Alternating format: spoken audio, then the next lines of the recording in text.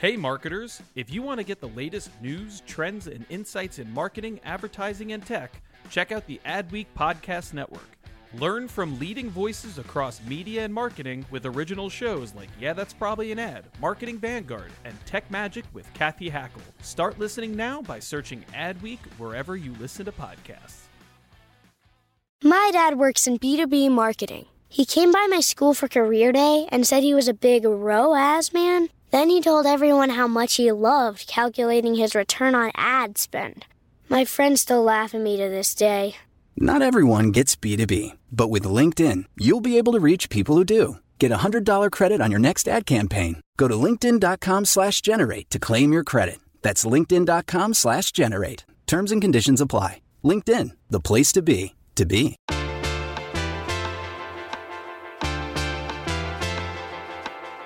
You're listening to Yeah, That's Probably an Ad, the advertising podcast where we take a little stroll around the worlds of marketing, media, TV, technology, and pop culture because, in the end, for the love of God and baby Jesus, everything's an ad. I'm Doug Zanger, Adweek's senior creativity editor based out in Portland, Oregon. David Greiner is off this week preparing for his 13th Ironman competition. I'm kidding, but whenever I fill in, I have to throw something at you, right? Well, I'm very excited to welcome to the show from the mothership in New York two of my amazingly wonderful colleagues. We'll do intros a little bit differently this time. So I'd like each of you to introduce yourself and then tell me it's like an icebreaker. Tell me one thing about you that people may not know. So Sarah, let's start with you. Hi there. My name is Sarah Jurdy. I'm the digital media reporter here at Adweek. And my favorite animal is a beautiful, glistening hippopotamus. They're so cute. Aren't they? Wait, where did that come from? Please expand on that. That's my fun fact for you. They're just my favorite. I love how their ears twitch when they come out of the water, and they don't actually swim. They just float along the bottom of the water. Those are just some interesting tidbits for you. No, I like that. No, that's good to know. So for the holiday Secret Santa, I know what potentially to get you, which is good. Yes. All right, Lindsay, moving on to you, please. All right, I am Lindsay Rittenhouse, staff writer, Agencies Beat, and something you probably don't know is I'm missing the left fibula bone in my left leg. Whoa. Wow. Yeah. Okay. Yeah. Okay. So, that's a fun and intense fact about you. Yeah. Works great though, my leg. Okay. All right. I'll leave it at that. No pithy comeback on that one. No. All right. So let's get to the news. Let's start off today, a little shameless plug about the upcoming issue, which focuses on the weed, cannabis marketing. We'll talk about that here in a bit. Lindsay did a great piece on it that you will have for your reading pleasure in the magazine and online as well. But let's start with Brand Week. This was our first big summit, happened in Palm Springs. Oy, was it hot. I mean, it was a schwitz fest, like 105 degrees. 3 days, really fun, really intensive, which I thought was really interesting. Sarah, you were there with us. I'd like to start with you. What were your initial thoughts about the 3 days in Palm Springs? I mean, it was definitely intense, but I think there were a lot of good discussions, especially from some of the brands that we saw on stage. Something I noticed sort of over the course of the 3 days was this stress of brands having to have an emotional connection with their consumers.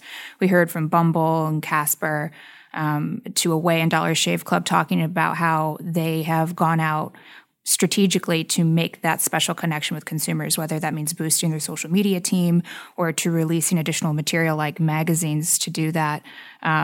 That was definitely something that I took away both from what we heard on stage and also with the individual discussions that we heard off. And I don't know if you picked up on this too either, but I was overhearing some just really great candid conversations among everyone there. They seem to really want to bear it all and share some of the experiences and misses that they've had from this year. On stage, Target CMO Rick Gomez made that point when he shared sort of something that didn't go well with Target and an experience they had from that and sort of on stage explained what they could do better next time. And I thought that was a great conversation to have and to get the discussion going about how brands can do better as we approach these hot button issues in this interesting news climate. Yeah, I agree with you. I think the one thing that I noticed, and I think the three of us can agree, we do the circuit a little bit. We go around and we see plenty of these conferences. We see plenty of CMOs and marketers. But the one thing, to your point, Sarah, was it felt like that there wasn't as much stress. It felt like that the marketers and the CMOs felt as though that they were in a really safe place. And it's not like CMOs go on stage in other places and don't exhibit candor.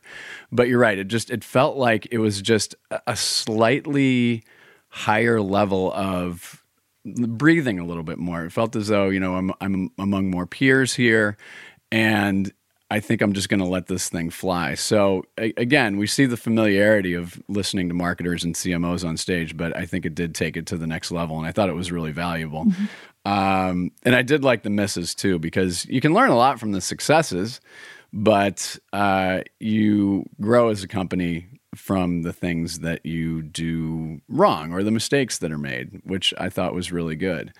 Mm-hmm. So, Kevin Hart was good. I thought Kevin Hart was really entertaining. What did you think of him? Yeah, no, he was great. Definitely sprinkled a little bit of comedy in there, so it was great to have him to sort of kick off that 3-day event. Seemed to really jazz up the crowd, too, talking about all of the new slate of program that he has coming out. And I didn't realize, but a lot of it looks pretty funny. I don't know. What do you think?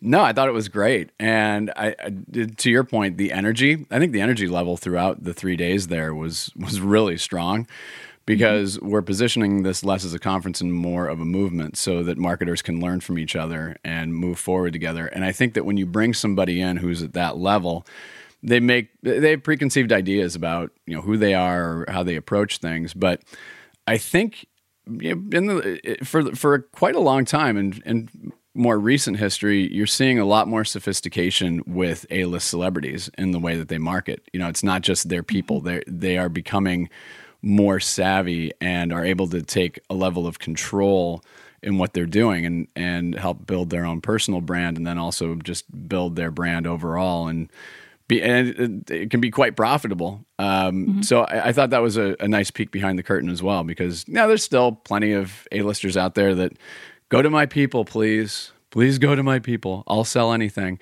And I thought it was good that Kevin really talked about authenticity. And I know that that's a word that we throw around, the A word. But I honestly felt as though that he got that point across in a big way. Bozoma St. John, always a highlight, right? Yeah, she was great. And of all really the discussions that played out on stage, I really enjoyed hers. Because, to her point, it's not a matter of when we're going to have, or if we're going to have mishaps, but when, and talking through the crowd about what to do when you have these crisis situations and a brand makes a mishap and where to go from there. I thought that was really valuable for the crowd to hear, and building off of the discussions that we had previously throughout the different breakout sessions. Where do brands go when they do make a mishap? It was great to hear her perspective. And she's such a lively person too, to have sort of leading that discussion, and that was great to watch happen. Yeah, and Tiffany Warren is one of the funniest people that I know in this industry. She really is. Oh my gosh. She was awesome. Oh my gosh, she's so great. And I think that makes a big difference. I think Danny Wright, who leads awards, honors, and events at Adweek and is a managing partner, he did a great job with Kevin Hart.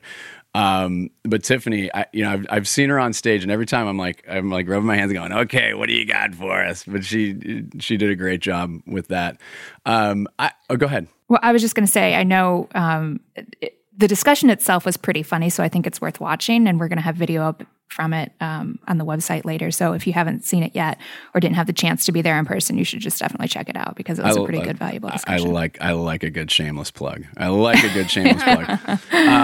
So we talked about a few things, but was there one thing that stood out to you? For me, it was Casper. I thought the CMO of Casper, I thought he was great, and what I really appreciated. So it's Jeff Brooks, formerly of Huge.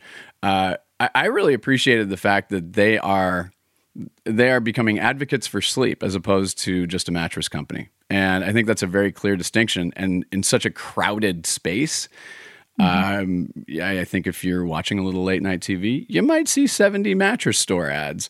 But they're clearly, and even in the direct to consumer, you're seeing a lot of brands pop up, but it feels like that they are the clear leader and they know what they're all about. Was there anything that stood out to you that just like a tiny bit above the rest? Well, I mean, I completely agree, and I'm looking forward to Adweek bringing a nap room to the New York office here. Amen. Yes. But I also really enjoyed Jen Rubio from Away talking, again, pulling the curtain back and showing us a little bit of the strategy when they first launched the company and how they've grown it. I loved hearing about the magazine that they put in each of the different luggage when they go to consumers and how they expand the brand that way. I think it's fascinating brands who are turning to print to sort of expand their brand and connect with consumers in that different way. And I loved hearing from her. And another shameless plug for you, Doug, she was also on the cover of our Brand Week magazine that was Excellent. Distributed there at the event. And thanks to our brands team for really putting that out, because that was another great addition to the event. Excellent. All right. One thing that I did want to point out as well. So before I went to Brand Week, I was at AdColor in Los Angeles, and I was there for a couple of days, and I do want to give Tiffany, the founder of AdColor, just huge props. Congratulations. It was an excellent event. The keynote speakers were fantastic, including my friend Ebro, who you might know from Hot 97 and Beats One. Very entertaining, but also very informative panel. But I think that the highlight for me was the keynote given by Mark Pritchard, who's the CMO of P&G. You'll be able to read that piece on the site. And I don't want to give too much away, but let me put it to you this way. Again, a lot of us go to several events throughout the year. We see a lot of the same people over and over and over again. We hear a lot of the same things. So in the case of Mark Pritchard's keynote, the front end of it, he talked about the talk and he talked about the other initiatives with P&G, which are all outstanding. But here's where it was a twist. And I know that people know this, but this was the first time that I had been exposed to the fact that part of Mark's heritage, and a deep part of Mark's heritage, is Mexican. I did not know that. And he went into a very personal account of that, what it meant to him, the struggles that he had, the barriers that, the barriers that could have been there. But it was a really touching story. And I've said this to a few people. I've always had a deep amount of respect for Mark Pritchard. After that speech, I have a great deal more admiration for him as well. So definitely something worth reading. And if you get a chance to hear Mark talk about his story, it really is amazing. Let's move on to a little more news. Lindsay. Yes. Okay, this company's name now? Oh, for the love of God. VML and YNR? Hold on. VM. This is like the clunkiest acronym. We'll get to the clunkiness of the acronym. So yeah. YNR and VML have merged to create VML YNR. Vimly and yes. We'll call it Vimly and R. No, I'm kidding. Kind of. So 7,000 staffers. VML Global CEO John Cook is going to lead the company. They're saying that the reason for this merger, we'll go ahead and use air quotes here, the unique challenges facing WPP's creative agencies. And you can read into that saying they're not as profitable as they possibly should be. So shared clients include Colgate, Palmolive, Dell. You got to get a Dell, dude. Or is it, dude, you got to get a Dell? I'm trying to get my 1990s advertising in there. Pepsi, Wendy's, Pfizer, and Ford. So, Lindsay, give us the breakdown on this one. It's big news. It is big news, but it's news we expected. It's no secret that traditional legacy creative agencies are under a lot of pressure. They need to reinvent themselves. So I think pairing a creative agency with a digital household name as VML is a really smart move. And I think it signals kind of Mark Reed's strategy. And I think there's going to be definitely more mergers like this. I think John Cook is a great leader for this particular merger. He was with VML from the start before WPP bought them. So he went from managing 30 people to 3,000. Now he's going to manage some like 7,000. I think he's going to do a great job, and I think it was a right move. I think the one thing that people might take from this is that VML is taking over Y&R, and that Y&R is going to be like folded into VML. I talked to John Cook, and he said that's not the case, but just because of the name, I think it kind of suggests, and the fact that John Cook is taking over, it kind of suggests that. But according to John Cook, that's not the case. Mm-hmm. Okay. It is interesting. Sarah, do you have anything to add about what's going on? Because, WPP is obviously in its transition period right now, and new leadership, and it's really, let's face it, it's hard to turn that big of a ship on a dime. And I think that in one of the views that I've heard from people is the company itself felt very confusing. So this level of simplification of things is actually helpful. And there's the other side of the argument of, well, all these legacy advertising agency brands are going away. Does anybody really care about that anymore? You know what I mean? I don't think so. I mean, not to sound crass about it, but you could probably change the name to something else. And I think they will in the future. Sorry to cut you off, but I think they will in the future. I think for right now, they just don't want to make it seem like, I don't know, Y&R is being folded into VML. So I think putting them together maybe conveys that it's really a merger, and, I don't know. But I think in the future, they're going to have to do a name change, definitely. Just to build off that, I mean, legacy creative agencies as well as legacy media companies.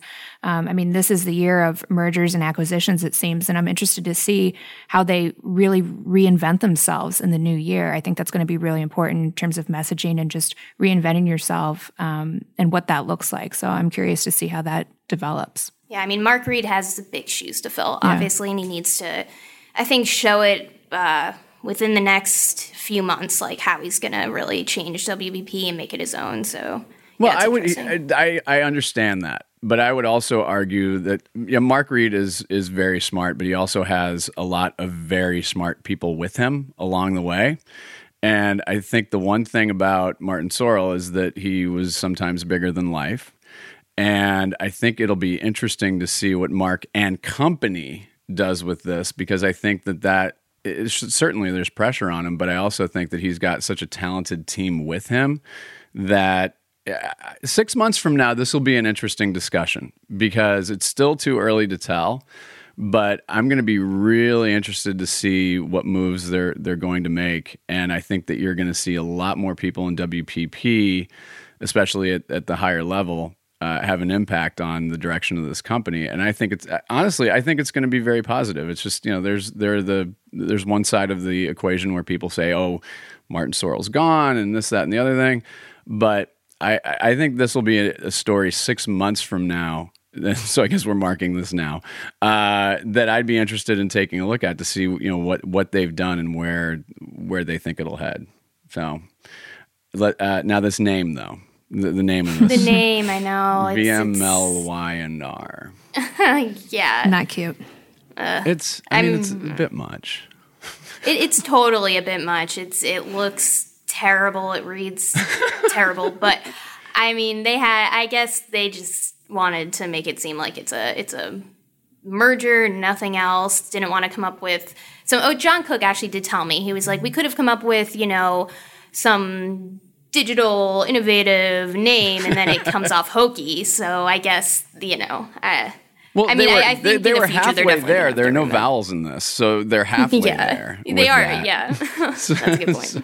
Like many tech companies, there will be no vowels in our name. So at least we've gotten there. All right. Yeah. Well, it's a very interesting piece. I encourage everybody to take a look at it and you weigh in. Your thoughts. You can be the cynic, or you can be like me, sunny side up Doug, the optimist from the West Coast. We'll see.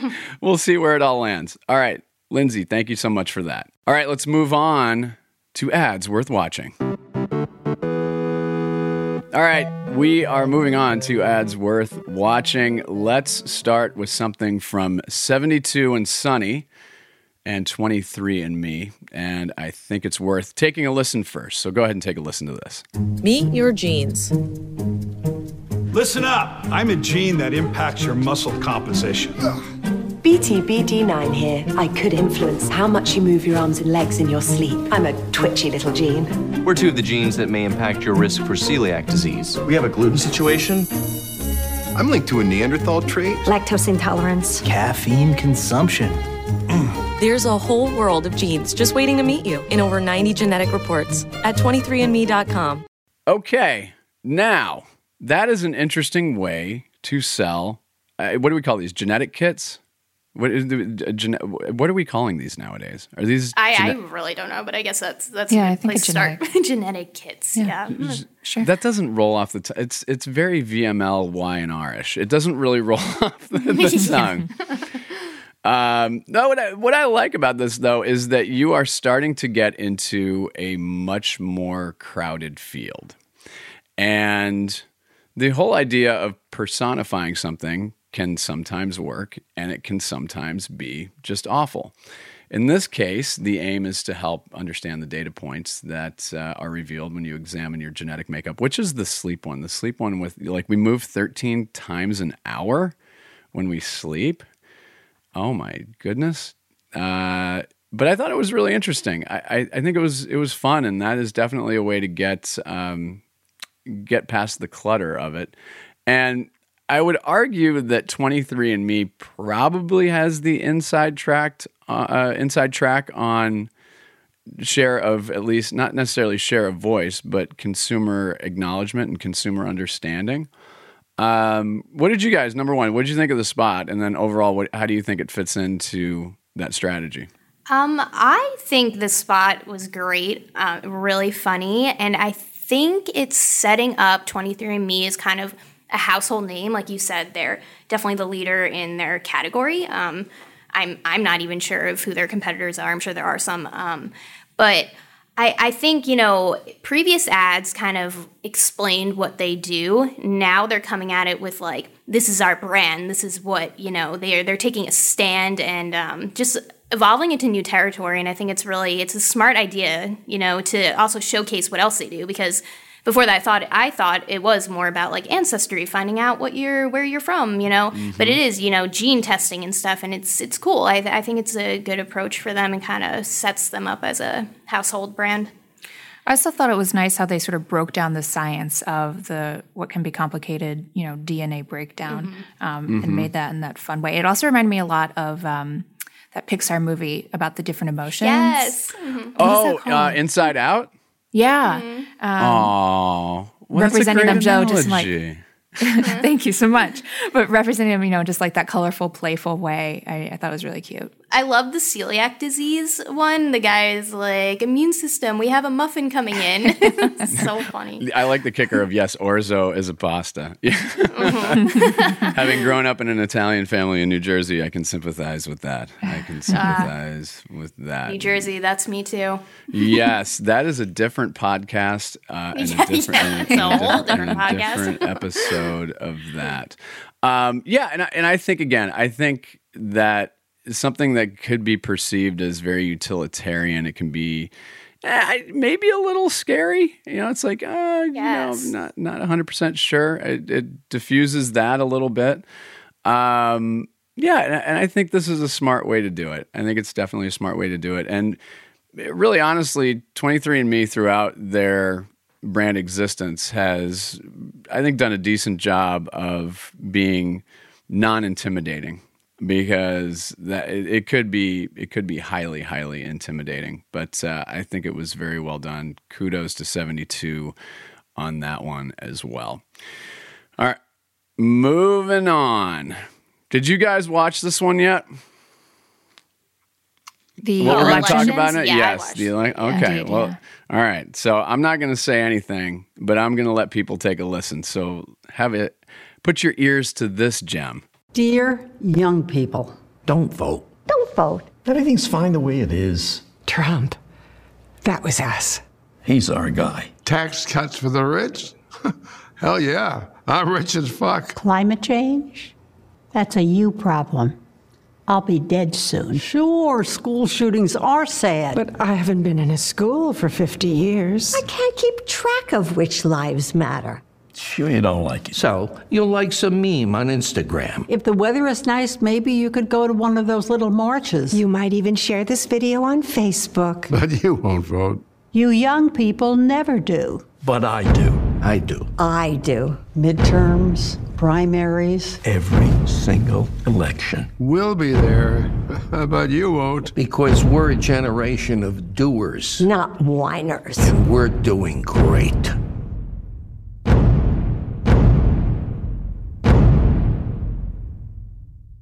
Okay.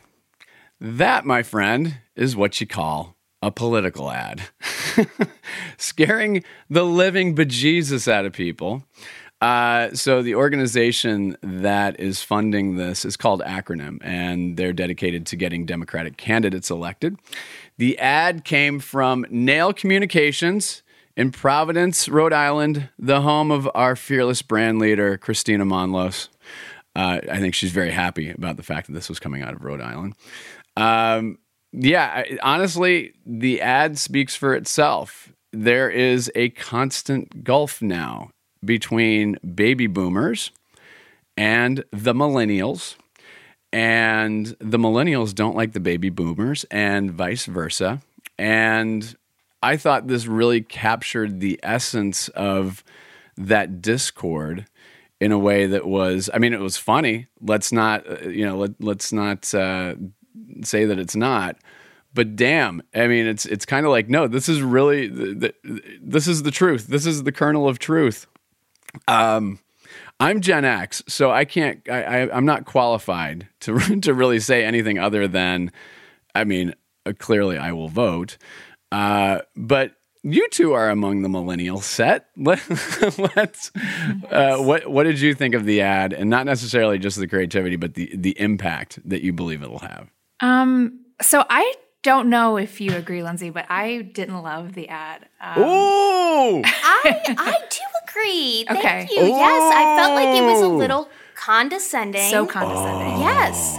And plays into this idea that the seniors are out of touch. Yep. And I know plenty of seniors who are for, climate change and everything else. I think it sends a really bad message. I think it does too. And I further think that it leaves no room for dialogue about these different issues. Mm-hmm. There's no room for discussion about, where we might be able to meet in the middle. Mm-hmm. And in fact, it did not motivate me to want to, run out and tell others to vote. It kind of pushed me a little bit further away and said, well, they're clearly non-negotiable issues among the subset, so I don't even want to get involved. Yeah, and I think it plays into, how divisive, our politics have been lately, and it's do we need more of that? I agree. I totally agree. Yeah. I mean, I think millennials are, younger people are intelligent enough now. I mean, and I know there's a problem with getting them out to the polls, and I don't understand that. I always vote.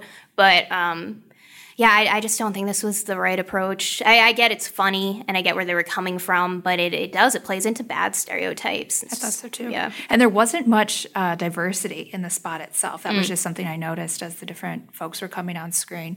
But I completely agree. I think now the political ads that do well should focus on bringing us together on these issues, or at least something that fosters a conversation about where we might be able to meet in the middle. Mm-hmm. But playing on how apart we are in some of these things just didn't do it for me. Yeah, and I think a lot of the ads this year have been very harsh.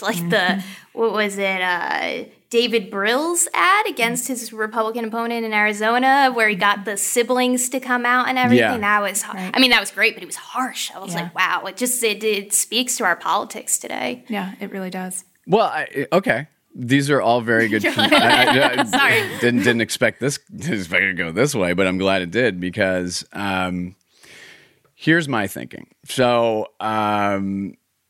you're right. The fact of the matter is, and there's research that backs this up from Civic Nation, is that a majority of people meet in the middle. And the polarization is actually a small subset, yet they control share of voice. So my argument for this ad being good is that it plays to that. And I think that what the ad is trying to do is articulate that there really is that much at stake. And we talk about the next generation coming up. We talk about how we need to transition from something that's been in place for decades. And I'm at the age where, I've seen all of this firsthand. But it's bare knuckles time now. So it feels like that there's no other, I think that I don't think we're going to be looking back at this point until we get some level of stability and some sort of just being back to where we were. I think this is what we're going to keep seeing. And I think that, to your point, is it mean-spirited? Yeah. I mean, I could see that. Now that you guys explain it, I could totally see that. But I also think that when you start talking about things in the middle, that doesn't necessarily motivate people. So it's interesting to hear that this doesn't motivate you to vote. But my guess is it probably is getting people's attention. So there's got to be some insight in there that the agency hung on to that made them go this direction. So, we're not in a very chivalrous or civil society at the moment. So it's the gloves are off.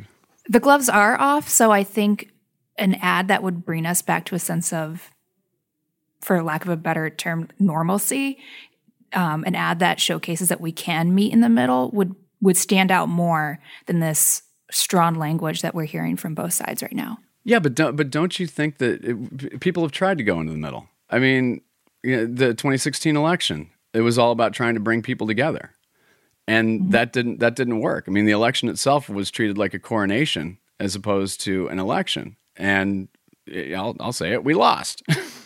So I guess it depends on what side you're on. I voted for Hillary. I voted for Hillary. Think about where I live.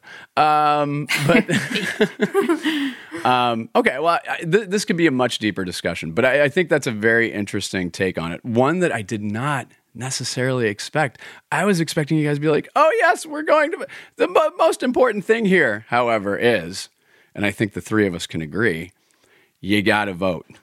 And absolutely. That is the most important thing. And so to the point of that, where is there work or campaigns that can change consistent behavior among this age group that decides that they don't want to vote, especially in midterm elections? So that's another podcast for another time. But I think this becomes something where you have to consistently change the behavior instead of these quick flashes. But I understand everyone's trying to get to the finish line here. But I think an agency or an organization that can crack that code, then that'll be really interesting. Anything to add before we move on? I don't think so. I don't think so either. You sure? I do think there's a lot to pick through for another day. Maybe down the line. I like the ad, obviously, and I'm on their side. I get what they were going for, it's just, it was. I felt like targeting baby boomers really and making them seem like idiots was just a wrong kind of way to approach it. But that was just me. I don't know. I completely agree. Completely agree. Gotcha. All right, and now we will move on to this week's big discussion. All right, we are talking about, seems like it's the darling of conversation right now, cannabis marketing. It seems to pop in and out of the marketing consciousness.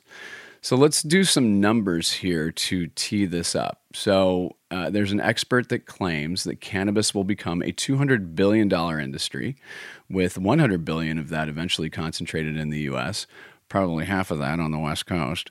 Once legalization, the caveat there being that once legalization hits the federal level. So cannabis is now legal for medicinal use in 30 states and D.C., 9 states, including my state and Oregon, which legalized it in 2014, and Washington, D.C. have legalized it for recreational use. Now, here's where it gets a little bit sticky. Regulations around advertising cannabis are determined individually by state, so there's some complication. there's a digital component to this. You can't throw up the ads on the Facebook, and marketers really in most states can't show cannabis being used in ads. So let's talk about the let's talk about this article, because it's still really early in the game on this. Lindsay, take us through what you learned, and you can get into the weeds a little bit, but start us from the top of the funnel and get us down to where it the importance for marketers and marketing in general. Okay, so top of the Well, it's interesting you said it's a little early for this conversation, and I do agree, and we have this discussion even like on the editorial side if we were coming into this a little too early. But I think being ahead of the game is better than being someone who jumps into it when it's already moving. It's interesting. It's an interesting time because Canada, their law that's going to make cannabis legal across nationwide is coming into effect on October 17th. And we're really watching that country to see what happens. So they have similar regulations right now as in the US. So a lot of things around packaging, it can't appeal to children, which, that's going to be hard to do. There's things like you can't show it being used in TV spots and ads, any ad. So they've been following those same rules. And now when October 17th hits, we're going to see the rules solidify, see what they're actually allowed to do, marketers. And then that'll give us an indication of what's going to happen in the US too. But I think like right now, it's really about just building your brand. So MedMen is a great example of that. Right. They have all of those, obviously, dispensaries, and they're an up-and-coming brand, really just one of the leaders in the space. But right now, so they went through 3 different ad campaigns recently. The first one was called It's Legal, and it just got out the information that, yes, weed is legal in these states, giving out that basic information. Next one, Forget Stoner, was trying to get rid of the stereotypes, the negative stereotypes around who is using cannabis. I mean, right now we know baby boomers are really interested in cannabis. And kids. They vote. Yeah, and they vote, yes. And there's kids who are prescribed CBD for medical reasons. And CBD is without THC, so it's not getting them high, or at least, low levels of THC. And then there's millennial moms are another big consumer of cannabis, but they feel awkward. I heard from one expert that they feel a little intimidated by going into the typical dispensary as it's set up now because, frosted windows, kind of you're leaving with the baggie, Right. So it's not a comfortable situation to go into all the time. It's a little outdated. So MedMen, what they're doing is really building up their brand and just, having this store that looks more like an Apple store. It's inviting, come in. And now their third marketing campaign is now in California. It's just cannabis. And they're really showcasing this fire red logo and the bags you carry out and really just trying to make MedMen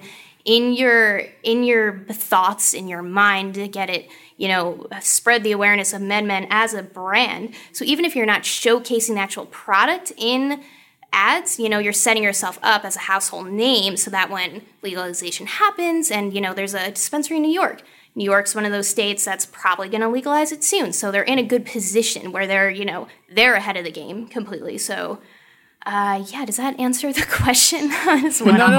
No, I think it's interesting because when legalization started out here, the natural inclination for the marketing community is to attach something that already exists to it. So in marketing, we hear a lot of, well, we want to be the Uber of this. In the cannabis community, what I've been hearing is, well, someone's going to become the Starbucks of cannabis. And to your point with MedMen, the Apple of cannabis. But you have that layer, and then you have all of these independents that, they get the punny names and, somewhat shady locations like you had talked about. So this becomes an interesting push and pull where, you have this audience that really wants the product. And when you look at somebody who looks professional or is a baby boomer or is a millennial mom, how are you serving that? So I think it is, again, it's a conversation that's been happening, but really early in the sophistication of it. Would you agree with that? Oh, yes. And another thing, too, I'd like to point out is, the cannabis user, like I said, it's everyone. So who is your consumer? It's about finding out who your brand is. Heavy Grass is another good example of a rising cannabis company on the West Coast. And they're targeting the music lovers, those rock and roll culture. That's what their niche is. And you really have to find it because are you a medical marijuana brand? Because that's going to be completely different than recreational. Are you in the health and wellness space? It's very complicated right now. And there's so many players. Like, it's a crowded marketplace already, and it's not even legal nationwide. Right. What I find interesting is looking towards the future. Some of the names that pop up, Constellation Brands, and then you start hearing people like, well, Coca-Cola is going to get into this, or, so-and-so is going to get into this. In the future, what do you perceive will happen as it relates to bigger lifestyle brands like that? Oh, everyone's going to get into this. I mean, it's going to affect CPG. Adweek will get into it? Are we going to get into it? Maybe. Hey, you never know. Okay, no, sorry. But I mean, a lot of companies are going to get into it. It's going to be beverage companies. It's going to be CPG. It's going to be pharmaceutical companies. You have to, everyone's looking at this space right now. And I think you can see that through, Constellation Brands behind Corona and Svedka and how they're buying this. They invested $4 billion in Canopy Growth, which is a big Canadian cannabis company. So it's just it's really interesting to see, and it really shows that. I mean, it's going to be a big disruptor. So if you're not thinking about it, you should be.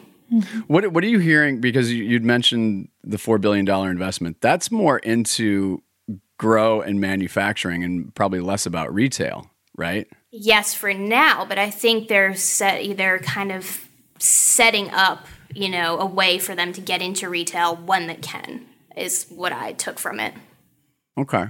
Well, I suppose if you control the growth, if you control the means of production, that probably gives you much more of an inside track. Yeah. Which, again, when it's legal, you have the top tier, and then you'll have these independents that, who knows what will happen. It seems very it seems very confusing, because if you go back, I guess it's analogous to alcohol if you think about it. Yeah, I mean, there still is a black market for cannabis and marijuana. Last I checked, I don't know of any people that moonshine, that bootleg booze. So it'll be interesting to see how this. I think the regulatory side of it is probably the most interesting, because that will likely dictate how sophisticated this industry actually becomes. Yeah, definitely. What else stood out to you as you were researching this and writing it? I guess just really the creative really stood out to me. It's how creative can you be in this space when you can't show things, and I think, brands are doing a really good job in navigating that. Fireside is a really great example. They have this ad online where just a bunch of like millennials walking through the woods, and it easily could be for like an outerwear, company. But then you see the little Fireside like package like in the screens and stuff. So once they build up their brand and gain that brand recognition, that'll be a good ad. But it was good. I talked to the agency behind that ad, Virtue, and they were saying that their thought was Fireside. It evokes this feeling of like a togetherness, and everyone's sitting around a fire and enjoying each other's company and laughing, and that's kind of what you get from smoking a joint, for lack of a better way of saying it. So it really evokes the feeling you get when I think a lot of people use marijuana for. So I think the creative has been really interesting, and seeing the different ways that ads can come out and really navigate these strict regulations. Virtue is Vice's agency, right? Yeah, but you know what? They're very clear about it's owned by Vice, but they don't do the marketing for Vice. They're a separate entity. They have their own clients and everything, yeah. Right. Sarah? I was just going to say, Lindsay, I'm interested to see, too, how these different creatives work to bring down the stigma associated with marijuana. But it seems like that might not be an issue in some circles. I think it's still an issue, but it's getting better. It's definitely getting better. I mean, even seeing the amount of baby boomers, like I said, being interested in this and going into dispensaries and how it's I think the stereotypes are being broken down. I think there still is work to be done. We still have, Jeff Sessions coming out and talking about it as like a gateway drug and everything. And there's still... Oh, hell. Vodka's a gateway drug. Right? Yeah. More so than weed, I know. But yeah, so there's still negative stereotypes, and that's kind of what MedMen was doing with their one ad about Forget Stoner and having these all different kinds of people, in their ads. So I think the stereotypes are being broken down, but there's work to be done, I'm sure, yeah. Yeah, very cool. Well, I'm looking forward to seeing how all this shakes out. Oh my God, I didn't mean that to be a drug reference. For those of you who know what shake is. And brief aside, to every person in Las Vegas that walks up to me and says, "Would you care for some Kush?" The answer is no, but thank you very much. I appreciate it. For some reason, with my long hair, they think that they can just sell me whatever. But that's, again, we've had several opportunities to say that's a different podcast for a different time. Yes, definitely. It's exploring Vegas now. I gotta go to Vegas. I'm just kidding. Yes, yeah. I think that's a good field trip for us. Well, we are out of time, but hey, I want to thank you guys a lot. This was a lot of fun today. I know we covered a lot of really funky ground and we went in a lot of different directions. I love the Discord on the political ad. Yeah. I was not expecting that, but boy, was that a mitzvah. The millennials, we sure keep you on your toes, don't we? Yeah. That's, you know what, Gen X, we just kick along. We just kick along. But hey, seriously, guys, really appreciate you joining us today. It was really great having you. And we appreciate everyone out there joining us. Our theme music is by Home. This episode was edited by Lane McGibney and produced by Anya Fernando. Please take a moment to leave a review on Apple Podcasts or wherever you get your podcast love. Those reviews do mean a lot to us, and they also help new listeners discover the show. You can also email us your feedback, podcast@adweek.com. I'm Doug Zanger with Adweek in Portland, Oregon. Thanks for joining us, and we'll see you again next week.